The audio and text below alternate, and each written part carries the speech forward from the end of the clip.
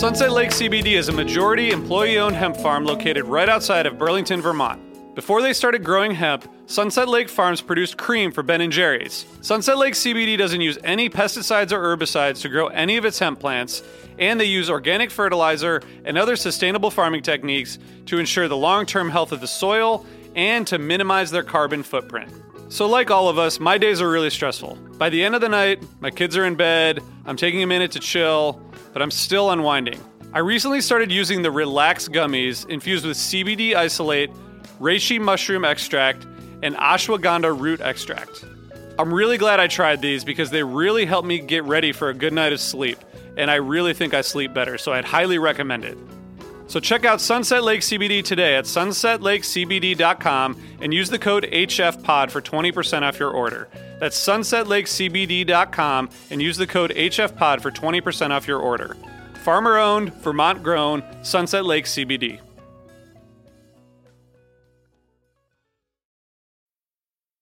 When it comes to weight loss, no two people are the same. That's why Noom builds personalized plans based on your unique psychology and biology. Take Brittany. After years of unsustainable diets, Noom helped her lose 20 pounds and keep it off. I was definitely in a yo-yo cycle for years of just losing weight, gaining weight, and it was exhausting.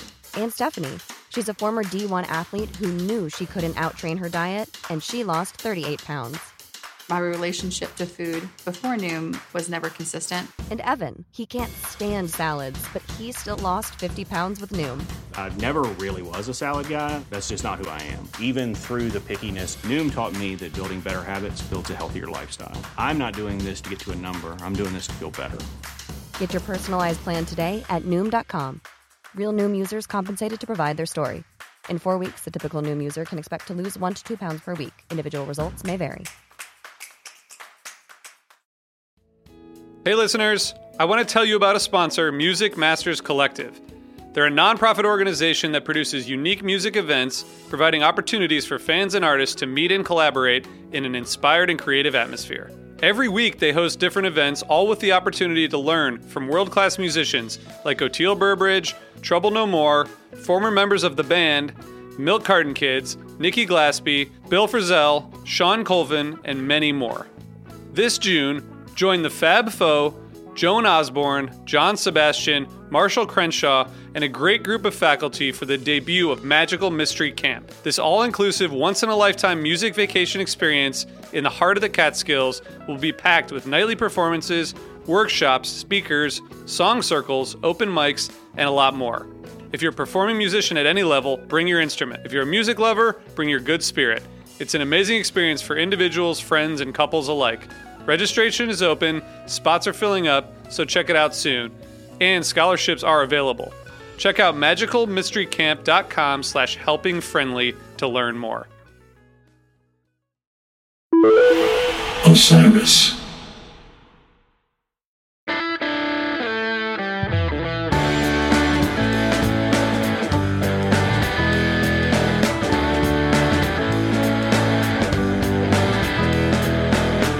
Hello, hello, hello, hello, and happy Monday, June 6th. This is the Helping Friend podcast. My name is Brian Brinkman. I'm here. My compatriot, my good friend, the inspiration for all things fish podcasting, Mr. RJB. How are you doing here today, RJ? Thanks. Great intro. I'm good. I'm ready. You had a big weekend, didn't you? Oh man, solo parenting is just, it's a thing that if you know, as the kids say, I know. I'm well aware. It's a vibe, and you have to be completely into it. And you survived it, which is good. I survived it. I was at a lake in upstate New York, which meant that I drove a lot, but my kids are getting to the age now where I think it's actually starting to get easier, which is strange. So it's a weird thing. I've still got, what up, Kevin? Shout out. What's up, Kevin? Shout out. I've still got one child under 3, and she's starting to have a personality. But my other son, or my son, he is like, he's becoming his own independent person. We're getting to the point where we're like, you just need to start doing things yourself around the house because I can't do everything for you. Like I need a third hand to take care of all this stuff. And I'm curious, did you have that this weekend with your kids? Yeah, I was actually visiting my friend Adam, who's a great uncle and helps really like just, he just helps a lot. He's the one whose house we went to visit. But in general, I do give Maya a lot of chores. She's 8 and she gets a weekly allowance and, gets a lot, like does a lot of things for me. So on one hand, I sort of like put her to work, but I don't think I'm breaking any child labor laws because it's not, it's basically just trying to keep the household going.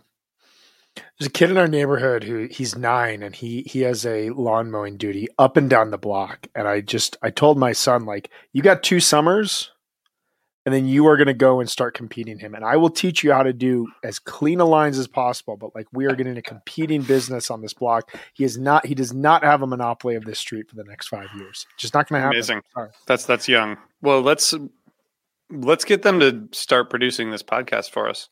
That's a really good call. He asks to be on this podcast all the time. I catch him watching us on YouTube because he loves YouTube at his age. He's like, I just want to watch you. And I'm like, you want to listen to me talk about fish? He's like, no, I just want to hear your voice. I'm like, that's really sweet. So yeah, we got to put him to work. But we are not here to give you parent corner today.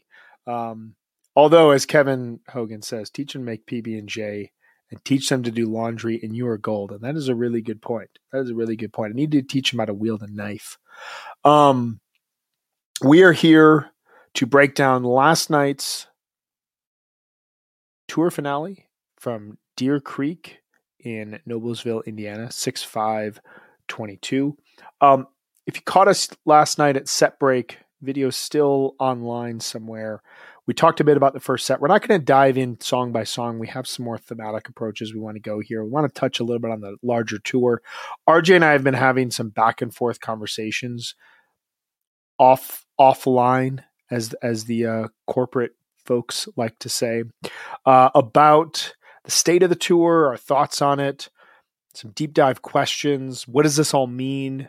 It's been a lot of like strings to one ticket stub to another set list to the jam chart, all that stuff printed out. We just, we're trying to figure out where we're at with Fish here 39 years into their career. These are important questions and we are the people to answer them. Well, at least ask them and attempt to answer them. I think that's fair. Matt Higgins points out something that's really interesting. Tour started with strong first set openers while it ended with strong second set openers. That was fun. That is an interesting adjustment that the band was going through. The first set openers was something to behold in the first 4 shows of the tour. Before we do all that though, RJ, would you like to tell us and our friends and our listeners about the wonderful people at Sunset Lake, or would you like me to? I can do it. So I think everyone knows by now, Sunset Lake CBD line smokable hemp products for the old fish fan or the young deadhead searching for a mellow body high. So Sunset Lake CBD has CBD that has all the benefits of high THC cannabis without some of the side effects that some people might experience at times.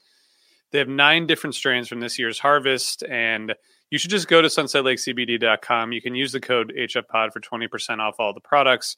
But when you go to a show, maybe bring some CBD joints with you, or some CBD flower, or some gummies.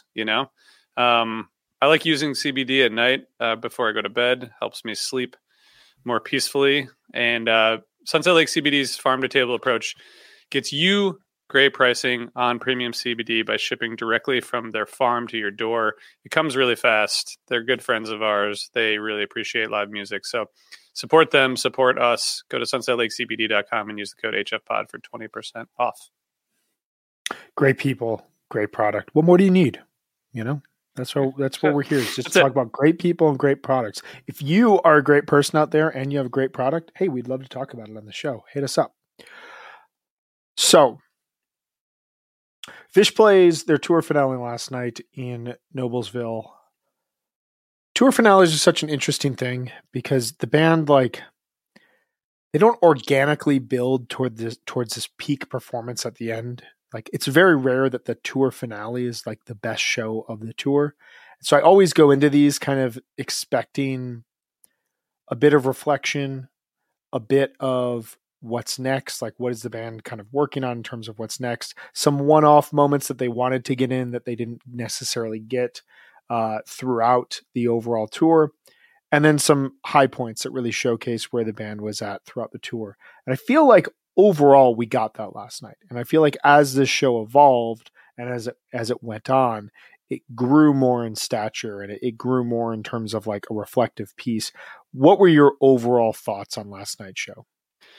Yeah, I mean, I think that's fair. I think it was a little bit of a strange tour, you know. I think there were some the first night, which I just was kind of going back to looking at the set list, you know, with that kind of like a 15-minute jam to start off the tour.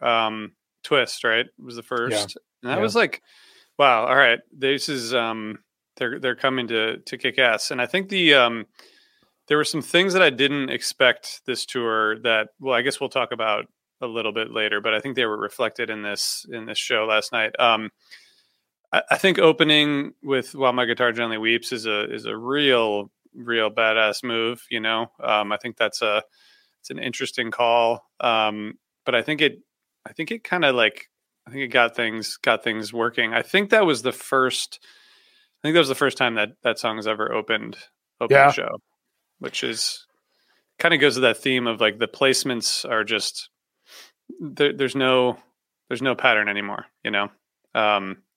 So I thought that first set was like, you know, there were a lot of songs that they kind of made their way through, but you know, for a tour closer, I was kind of expecting like something in the first set, some kind of like, I don't know, a bust out of some kind or some kind of like shenanigans. But it was a fairly straightforward set. And then the second set is just this. I mean, who would have expected a Sand to open the set and be 35 minutes long? I mean, it was wild. We should talk about that, you know, of course. But man, that was pretty wild, pretty surprising. Yeah, I mean, I share your thoughts on set one. I felt like it was kind of there, and it was inoffensive, and it was kind of breezy at times, and the song selection was somewhat good, somewhat not exactly what I'm hoping for on a Sunday night, but overall I was okay with it. Wombat was great. Evolve was great. Limb by Limb, I always love. Mercury was really solid. And then While My Guitar Gently Weeps was first time opener, only the second performance since 2013. Like really just like has been on the shelf for a while. Trey seemed to throw a ton into the solo there. It just like you could hear throughout the set, regardless what they were playing, riff aside, which had a few moments of kind of just bungled playing within it.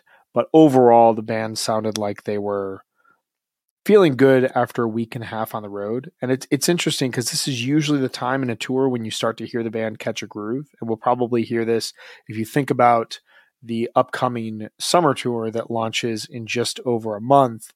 You know, they're going to do this first weekend in Massachusetts, Maine. They go to Philadelphia, then they do Bethel, Hartford. And then from there, that is basically that Hartford show on July 24th is basically where they're at right now. And from there, they have 3 more weeks of shows to play on a consistent basis. So, you know, whereas here now that we're hearing the band kind of close things up while also looking ahead at this point, come Hartford 7/24, we're going to hear the band really be looking ahead towards the remainder of the tour.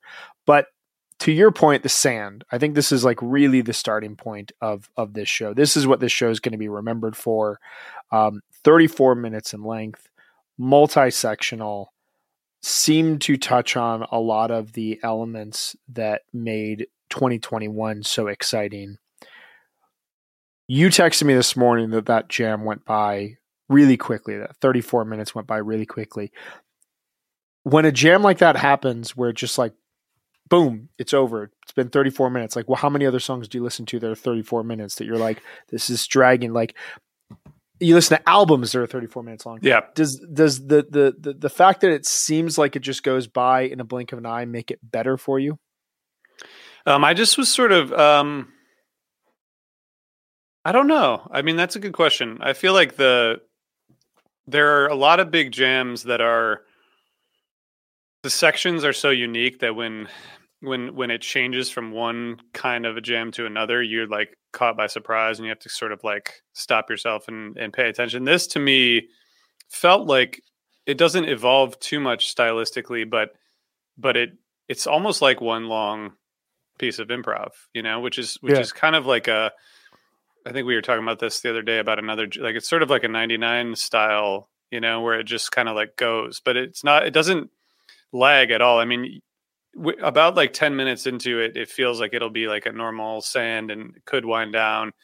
And then several times, like, well, Fishman never slows down no matter what, right? But several times, like, there's like this slowing down and it starts to like dissipate a little bit. And there's many of these points where like it could end and Trey would like just start playing another song, but they just keep pushing it forward. And I do think like the Ruby Waves from the summer of 2019, I think this was a similarly intentional, long jam. I think often like these 25 minute jams that we hear in Tweezer or any of them, I think they just happen, but I feel like this was like let's keep pushing this forward and see where we can go. There's one part like at 12 minutes or so where Trey switches up, like there's no effects. It's just like this kind of clean tone riff. And it sounds like he's like kind of resetting, and then Page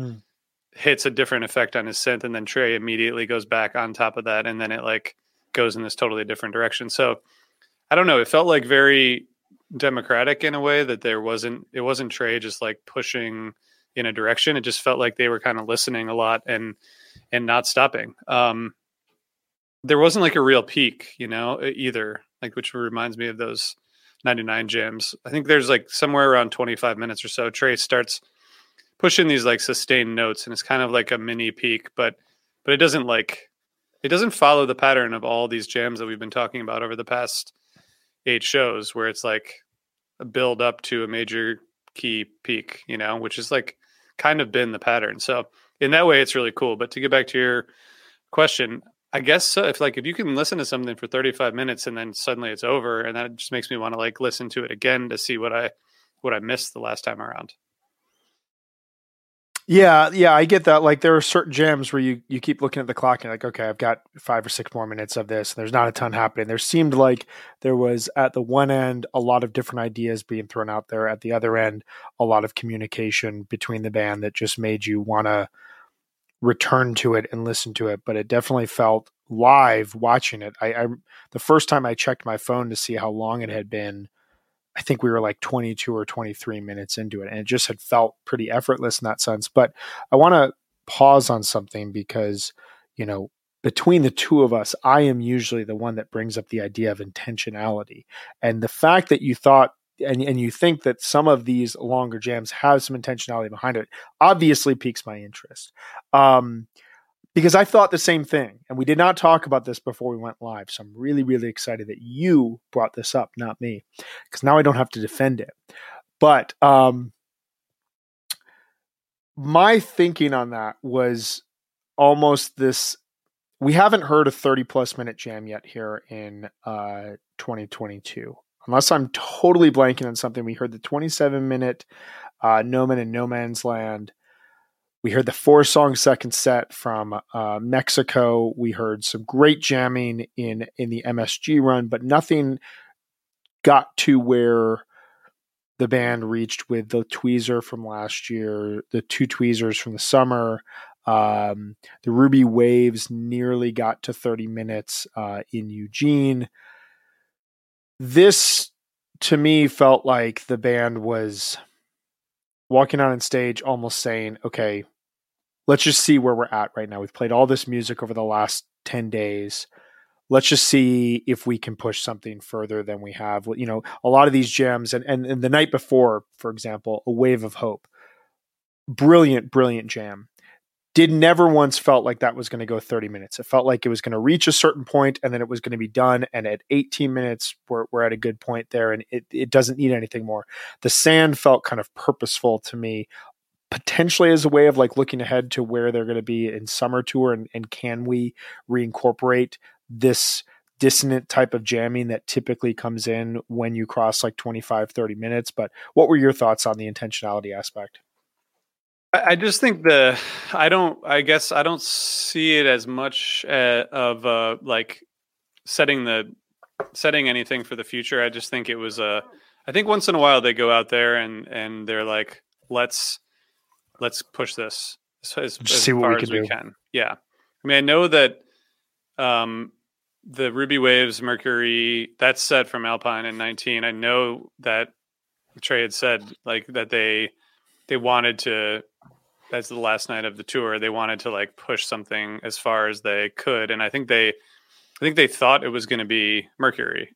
Right. And then the Mercury, because it had been the jam that summer. Yeah. And the Mercury just didn't work for whatever reason. It ended up being that Ruby Waves. So I don't know. I think that maybe it's like this is the last night. Let's see what we can push, but I don't think there's any like larger statement to it. I just think it's like let's see what we can do and see how far we can take this, which I think they're pretty good at generally in terms of song selection or composition or even songwriting. It's like, let's just see how far we can push ourselves, so to me that's kind of the extent of it.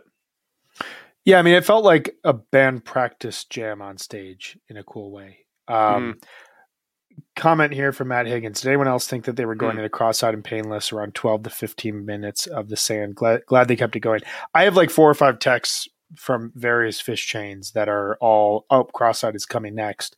And they pushed through that, which I think speaks to what you're saying, the idea that like they came out on stage, there was a sense, it would appear that let's just see what we can do and no easy outs here. And maybe that's what it is ultimately, is like no easy outs, no you're teasing this song, let's immediately go into this type of thing, which I think that's the way. Yeah. That's the way I feel about it. I mean, there's also like, if you just look at the numbers, like last year there were 3 30-minute jams last year. 2 tweezers and the Soul Planet from Shoreline. Yes. There's a Ruby Waves that was 29 minutes and 57 seconds. So that sort of counts, but so they don't, it just doesn't happen that much. And I think like the Shoreline shows, if you look at those 2 shows with the Soul Planet one night and the Tweezer the next night, those were clearly like, there was so much strife with the travel and the venues change and all that. Like it was clear that they wanted to do something special. So I don't think 30 minutes is any sort of like magic marker of intentionality, but I think that you can kind of see where they start to say like, all right, let's see how far we can push this. I don't think it matters what the vehicle is. You know what I mean? Like, I don't think I don't know. I see a lot of like commentary online about like, well, this song or that song is better for improv than another. I think it's whatever kind of strikes them, and they can do it with just about anything. Yeah, I'm looking through the 20-minute jam chart right now. And if you go back to 2015, 2016 range, you're seeing a lot of light, Golden Age, Down with Disease, Tweezer, and then the one-off Bathtub Gin and Kill Devil Falls. As you move into 2017, when 20-minute jams suddenly like become a much more normal aspect of the Fish show, 2018 similarly, 2019 takes a slight step back, but you get those 2 30-minute jams, and then here 2021 and 2022, it's, it looks very similar to the late 90s, to the 2.0 era, just in terms of how many 20-minute jams we're getting, the diversity of songs that we're getting. Like just reading 2021 here in reverse: Ghost, Axel 2, Everything's Right, Ruby Waves, Down with Disease, Chalk Does Torture, Set Your Soul Free. Everything's Right is the first repeat as we move into that. So like we're talking across an entire tour, the entire fall tour saw no repeat, no like, hey, Cross-Eyed and Painless is going to be the jam vehicle that we're going to go to, and we're going to go into a 20-minute jam as a result of that. Same with this year. Sand, Simple, Set Your Soul Free, Tweezers, Soul Planet, No Man and No Man's Land. First repeat is Set Your Soul Free. Like, any song can really do this. Yeah. And even if you take into consideration a song like A Way of Hope that didn't reach 20 minutes but was jam-packed with ideas, that is as good of an indication as possible that, like, I think to your point, it's just as they're feeling it, they'll just keep taking it as far as it needs to go, which is a really cool thing that everything seems to be on the table. Yeah. Yeah. Yeah. And I mean, I agree. And so, well, just about this tour, I mean, this is this is crazy to me because I saw some people like, obviously online commentary about these shows. To me, like we've talked a little bit about this, but the evolution of the improv from like the Mexico MSG fall 2021 style, I think we all have identified or agreed with like the post Halloween sound was a little bit different than the pre-Halloween sound. But besides that, it hasn't changed that much. And to me, they played 141 songs in 8 shows, which is just, I mean, it's just insane. It's a lot of songs. It's a lot of songs. And I think more than in recent tours, like they nailed a lot of these complicated compositions. I think the Esther, the Fluffhead, the Foam, there's probably others, but those 3 I thought were all like really well played. Like the Fluffhead was pretty close to, perfect. And I've said a lot of times, I don't really pay attention that much to like whether they make mistakes or not. But when they nail a song like Foam or Fluffhead, it's clear that they spent time on it and we're kind of like probably satisfied with the fact that they nailed it. So I guess in Mexico and MSG, there were these deep jams and kind of like improv that was coming into focus for the year. And this run so far has just been like, even though there were 16 jams in 8 shows that were 15 minutes. So it's not like there weren't jams, but I felt like the song catalog and the composition and the playing of the songs was like more of a focus than the different styles of improv, if that makes sense. Yeah, it does. I mean, I think, and we were talking about this kind of leads into a question I have. Like, I feel like when they played that Mexico run, there seemed to be such a focus on the first 2 shows of MSG as well. At least from my vantage point, there seemed to be such a focus on removing the synth pedals that had dominated so much of 2021.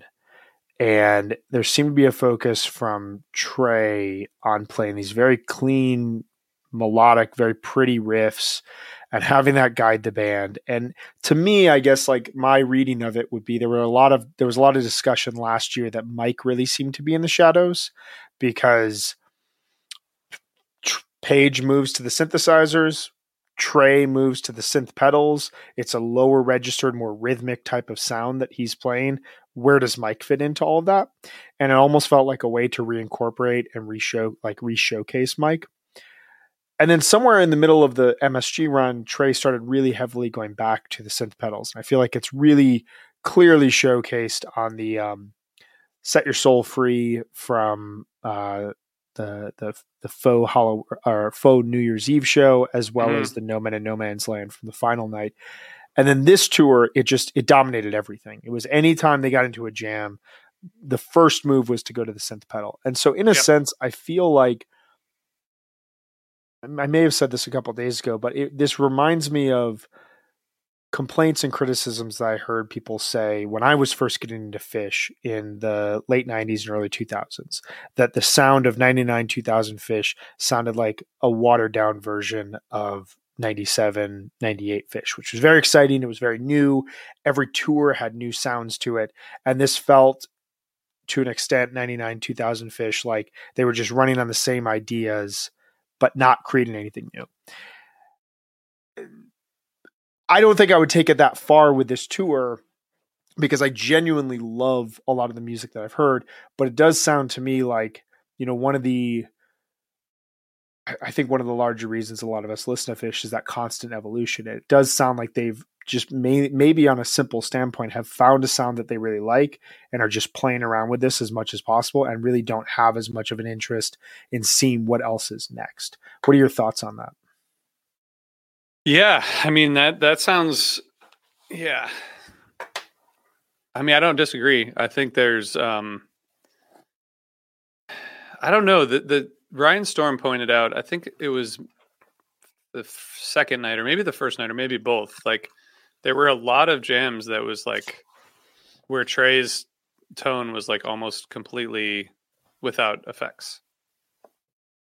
Like he just sort of dropped a lot of that in these shows, but the synth stuff was like, yeah, in the fall it kind of became like you were just expecting to hear that, you know, which I think when it first came back, it was like, okay, so this is not the typical like build to a peak, blissful peak jam. It was like cool, a different texture, which I do think led to different directions, but then it became like a little bit more common, you know, and now it seems like he's kind of like, I think the perfect balance of it was like post Halloween, you know, when they like started to figure out the right balance for it, which is maybe like Mexico, but I don't know. I mean, I don't know how much they all change their rigs around, but I feel like even in a month, it could be totally different.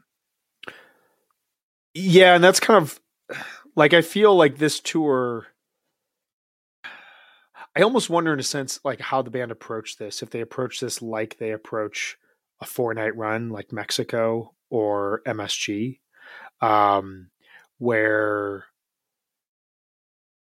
maybe a few things will be incorporated, but like there's not going to be an overhauling of a rig. There's not going to be like an emphasis on a new piece of technology.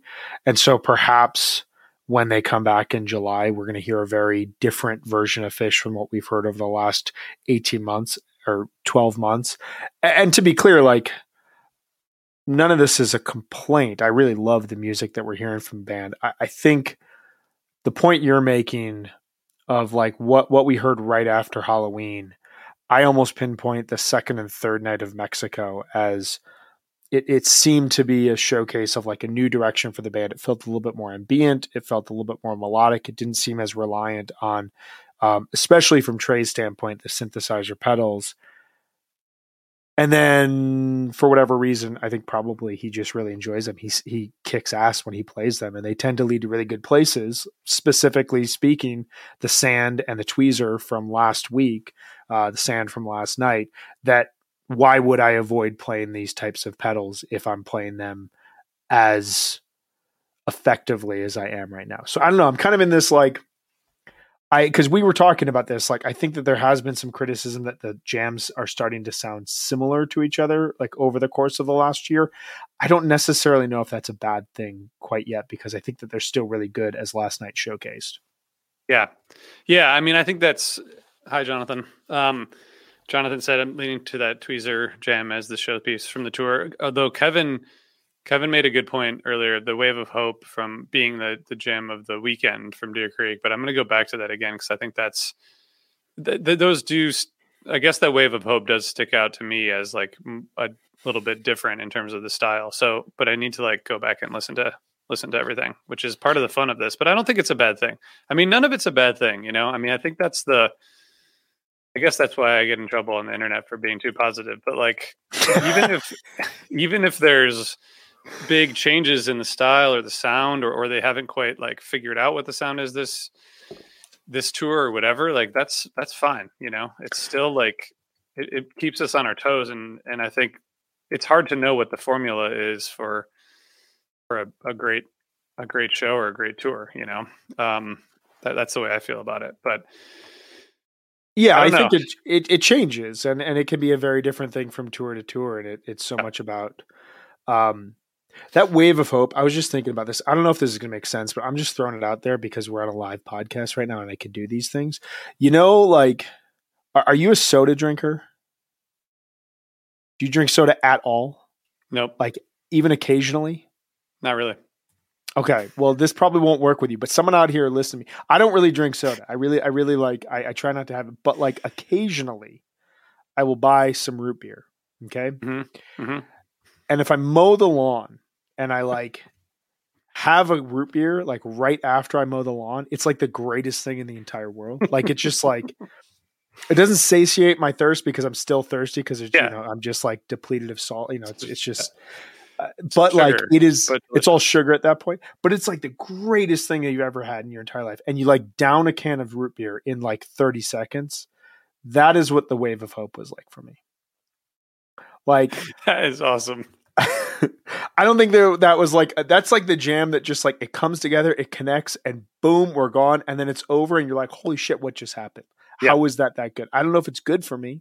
Like, but that's kind of how I felt about the sand last night. Like, I feel like it was just suddenly it was over, but it wasn't over in like a way that I was like excited about. It was sort of like, wow, it went by really fast and I don't know what to do next. Which is kind of the best feeling. But I think this is such a weird thing. I mean, I guess they always take breaks between, not always, but often take breaks between legs of a tour. But this feels a little bit strange because it's such a long break. It's not like a few days. It's like, I don't know. I don't know what's going to happen over the next 4 or 5 weeks. I mean, even just in terms of their like time, like, are they going to be, I mean, I assume Trey is going to write like 6 albums and the rest of them are going to do whatever they do, but like, is the sound going to change? Is their equipment going to change? Is there like, it seemed like they were going deep into the song catalog here. Like we said, 141 songs, and that they were like practicing these compositions and really like going for them. Are they going to keep doing that in the summer, or will the summer be more like it's all about the energy? It's hard. It's really hard to know. Yeah, it is interesting because we don't have a new album. As Kevin Hogan says here, Trey's doing a few solo shows, so he has that going on. The dude will never sit back and just relax and like enjoy the upper whatever side he's on. Upper West side. Is he on the Upper West side or the Upper East side? The Upper West side. Like the Upper West side in June is a great place to be. Like go and sit outside at a nice little cafe, go to theater, go to a baseball game. Like there's a lot to do in New York at this time of year. The man is never just going to like sit idly by and wait. Although I guess he's not a Rangers fan, but like if they make the cup, the finals, he's going to probably go to that. But, I don't know, because someone mentioned here earlier in the chat, like, can we appreciate CK5? And I think it's kind of the same thing with the band. Like, his lighting rig looks the same as it did in 2021. So when you're watching these shows and when you're listening to these shows, it feels like a continuation of last year. And I think that his lighting rig can get overlooked now. Granted, the last 5 shows, he was not able to move his lighting rig around, which takes away some of the dynamics of the overall rig. But there were some times in the jams where like he was using those effects where he's got the LED lights on and he's got the smoke. And so it looks like it's like a banner of like purple and red. And he just kind of like flashes that over and over again. That is some of my favorite stuff that he does. And just watching that over the weekend, like you just get a whole new appreciation for where he's at. Yeah, but I'm curious, like, is he gonna change things up by July? I doubt it. I don't know. But that's the other thing is he keeps evolving, and we don't talk about his light rig as much as we talk about the bands, but it's definitely changed, and it's going to probably keep changing, and it's pretty cool that they keep pushing it. The LED thing is interesting. I was sort of like, what was the tour where it was like all LEDs and it was sort of like it didn't really work exactly 2016 as we hoped. Yeah. And so like once that, then it went back to just like the whatever the regular lights are. Although I guess they're all like LED powered, but you know what I mean? Like the LED strips and like those kind of big pieces of lights. But now it feels like a really good balance to me. Yeah, this rig feels like the best combination of like, I will never forget the first show from Northerly Island 2017. The lighting, there was immediate chatter online of, okay, it's a new lighting rig. The LED screens are gone. It's like back to a standard, like the cans and whatnot. And And then like 3 songs in, the lighting rig started to move. Like it started like tilt, and then it started to go again. And, it was this like build up into the baker's dozen of holy shit, Chris Kuroda, the greatest lighting director of all time, now can take all separate parts of his lighting rig and move it so that it adds even more to the band's playing. And then last summer, when they debuted the new rig with the banners and like all the colors that come off of it, it felt to me like the best combination of that 2017 rig with the 2013 to 2015 rig that had like the screen behind them that would change colors and whatnot. And that to me is just, I would be fine with him sticking with this rig for the rest of Phish's history, because it's perfect. It's like that when they changed the stage setup in 2013, like that's where the band needs to be now. They don't need to be a straight line anymore. Fishman needs to be right in Trey's ears so he can hear what's happening in the jam and really connect with him. I have a couple speed round questions I want to throw at you, just about the tour and about where you're at and where we're at with Phish. We can dive off of these at will. Before I do that, is there anything else you want to say about the Sand or about last night's show?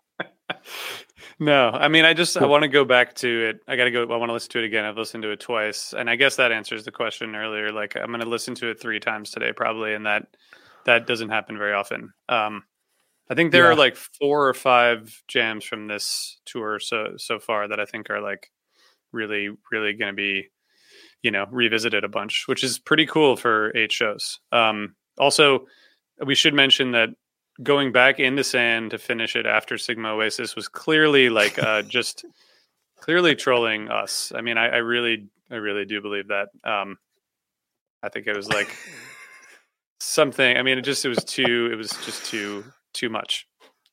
They didn't need to play Sand at that. Like, there's no need for Sand at that point. Yeah.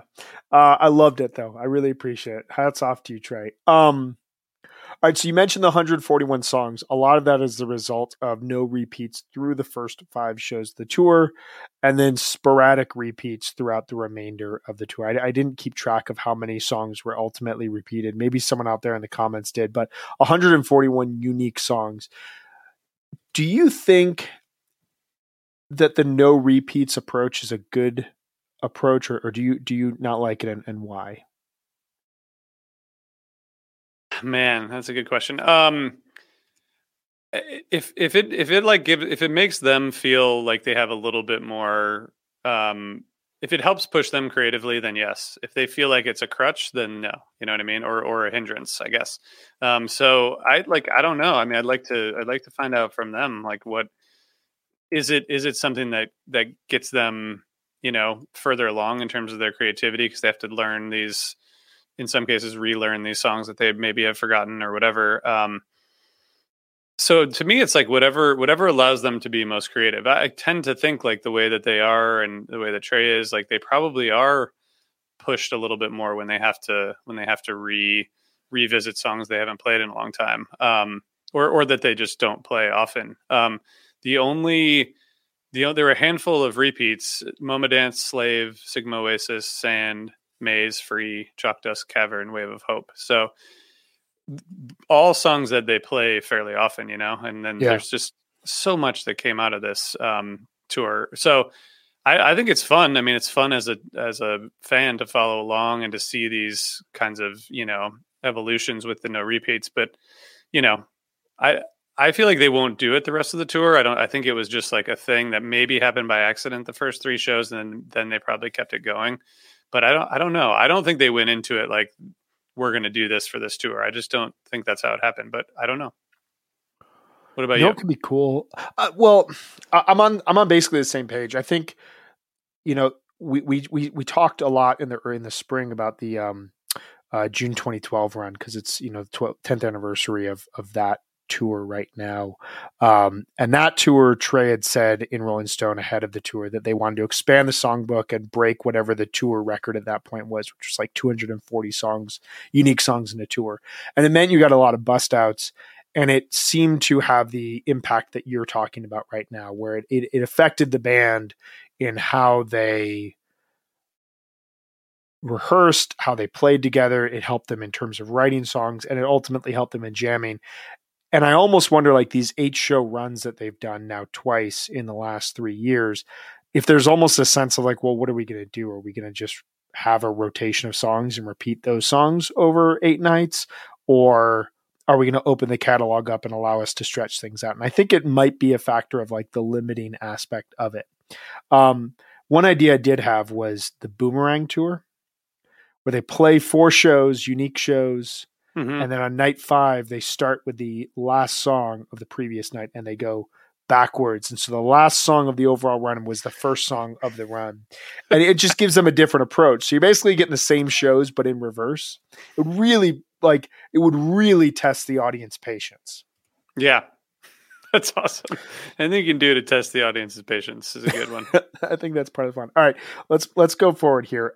Slow Maze. You were not on the show yesterday, but we did talk about this offline. There it is again. What were your thoughts on Slow Maze? Was this a joke? Did you find it fun? Did you think it was funny that the band was playing a joke? If so, or did this piss you off and make you want to go on some younger, faster bands tour? I thought it was great. Like, why not? I mean, just, yeah, why not? I mean, it's fun. It's all fun to me. I thought it was funny. I thought they were having fun. I don't know. I thought it was great. Why not? Does your enjoyment of the band Fish rise or fall by Trey beaming on stage, knowing that he is having a good time? Yeah, I mean, that's definitely part of it. I didn't see that. Was he doing that during the Slow Maze? He was having the greatest time. Yeah. Like, I felt like the second night he was just like smiling like crazy, but especially during the maze, it was like, this is weird. This is fun. I think people like this. This kind of sounds like steam. And you can see on stage, he was having a really good time. I feel like they were backstage, maybe even before the encore. And you could see him being like sort of giddy, being like, what if we play another song, but we slowed it down like we did with Llama? And then the other guys are like just staring at him. And he's like, yeah, that would be cool, right? Wouldn't that be awesome? Let's try it right now with Maze. And they're probably just staring at him like, all right. That's my impression of maybe how it worked. Or Fishman was immediately like, yeah, that's great. And then they just like did it. I think I got to imagine those crazy ideas that Trey has. I think you're right. Fishman's immediately to jump onto it. And I wonder if there's like a separate side conference that nobody considers of Mike and Paige, the realists, being like, is this a good idea? Is this how you want to present yourself creatively in front of 20,000 people? Yeah. Jonathan asks, the odds of a Slow Maze returning. What do you think? One-time deal. I think this is going to become a part of the rotation. I think we're going to start getting Slow Mazes. Wow. And I'm here for it. I liked it. I thought it grooved, man. All right. Couple more questions. What are you most excited about Fish right now? Oh, man. I mean, just getting to see shows in July. That's it. I get to see shows in July. I haven't seen summer shows in a year, and so I'm excited about that. I haven't thought too much about it in terms of the music or anything else. I don't know. Maybe we'll have to revisit that. But right now, it's just like I get to go to shows next month, and I know it will be a soul cleansing experience. It will be. What shows are you hitting up this summer? That was another question on here. So good job segueing without knowing the list of questions I had. Two at the Man, Raleigh, 2 Merriweathers, and then that's it. That's it that I know of, but maybe an AC. It's a good run of shows. A lot of East Coast 2-night stands where the band tends to play really well. The Raleigh, I've never seen them in Raleigh. I'm taking a friend who's only seen one Fish show before. Actually, 2 or 3, but he's not a Fish fan, so it's going to be fun. And then Merriweather, it's like Merriweather and the Man. Like, why wouldn't you? You know, that Merriweather run. Oh my God, I can't wait for that. I love Merriweather.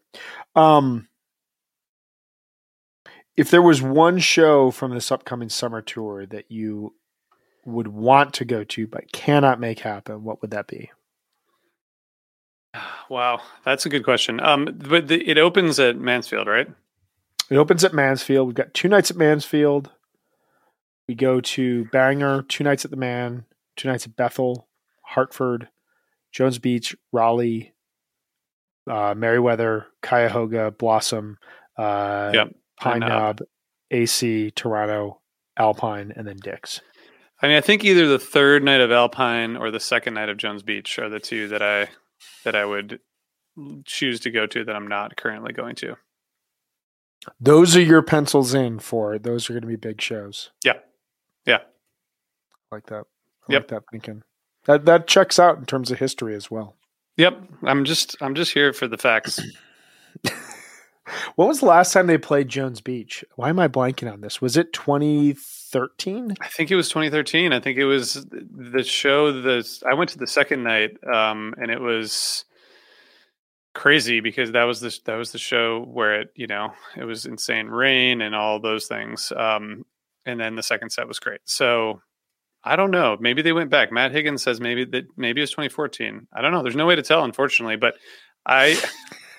the last 2013 the last show, the 2013, that second night was just great.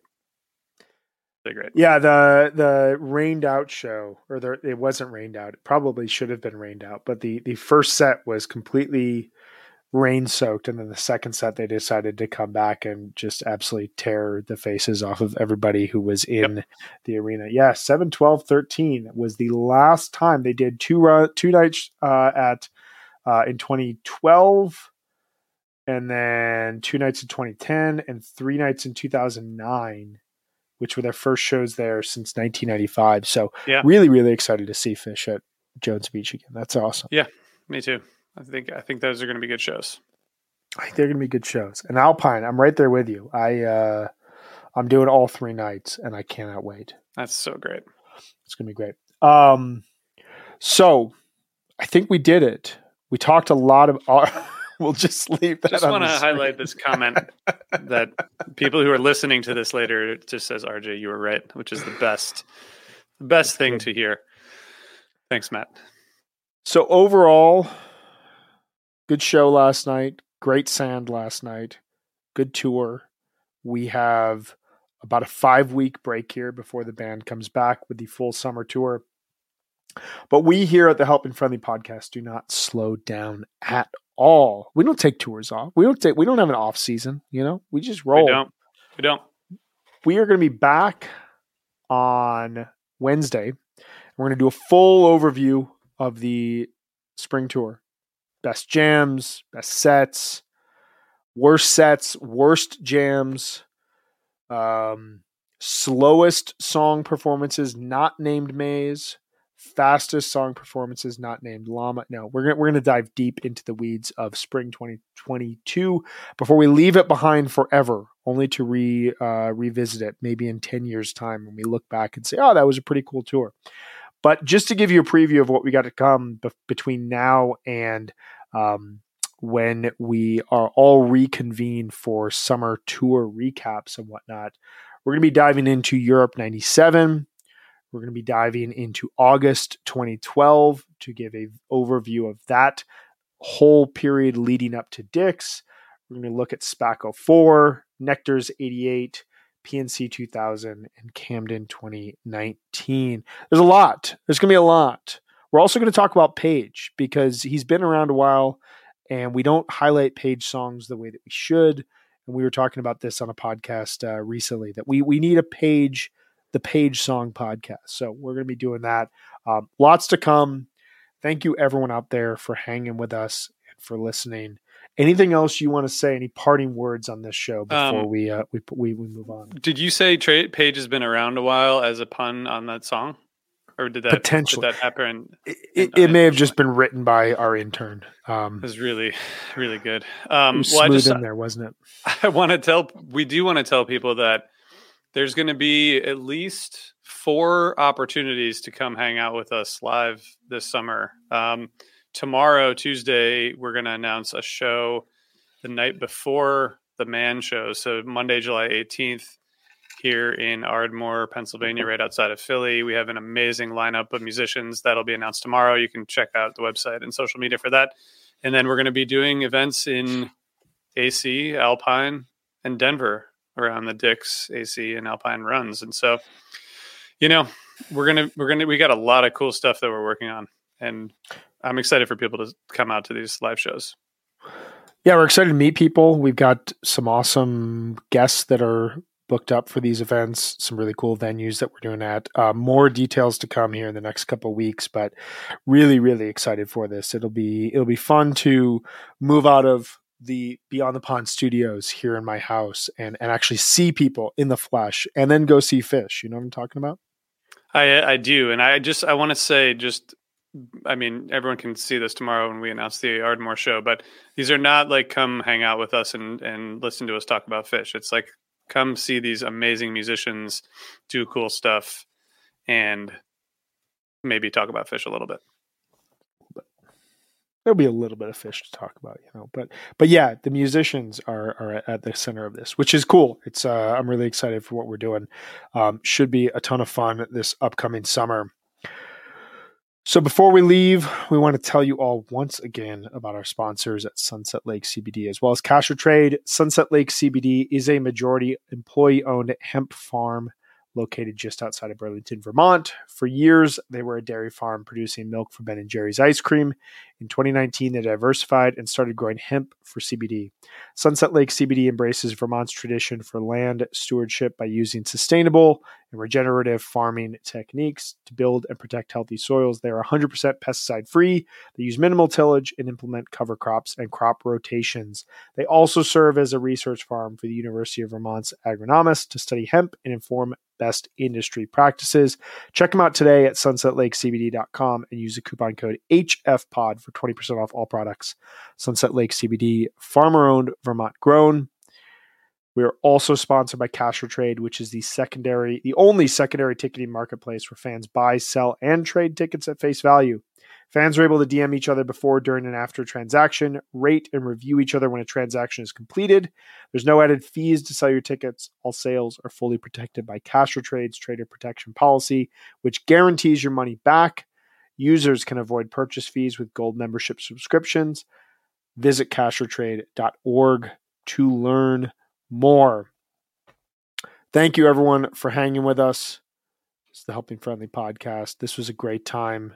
Dive in through last night's show, as well as kind of larger, broader thoughts about the overall tour. RJ, till next time. Yes. Thank you. Thanks, everybody, for watching. We'll see you guys in a couple days. And till then.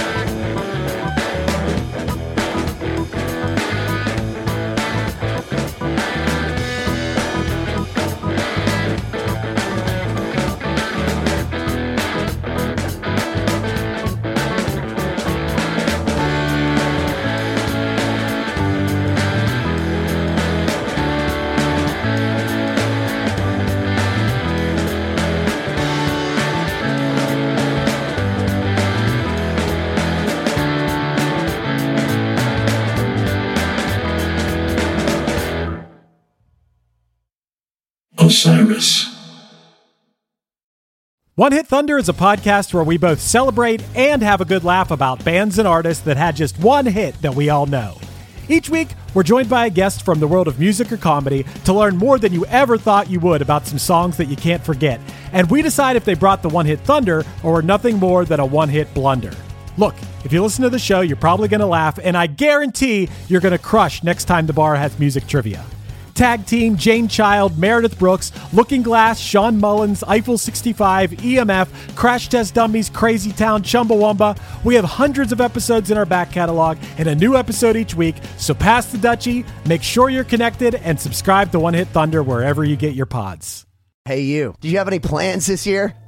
How's that going? Did you get 2020'd? Well, welcome to a brand new podcast called 2020, where myself, Benny Goodman, and my good friends Corey Payson and Siobhan Cronin from the band Lost Symphony also got 2020'd. And since the world ended this year, we decided why not just check in with some of our friends in the music industry and see how everyone's doing. We're going to get a candid look at life on and off the stage, as well as the mindset of some of the most successful people in the entertainment industry. New episodes drop every Sunday and Wednesday at 9 p.m. Eastern. And you can listen at 2020-d.com, soundtalentmedia.com, or on your favorite podcast app.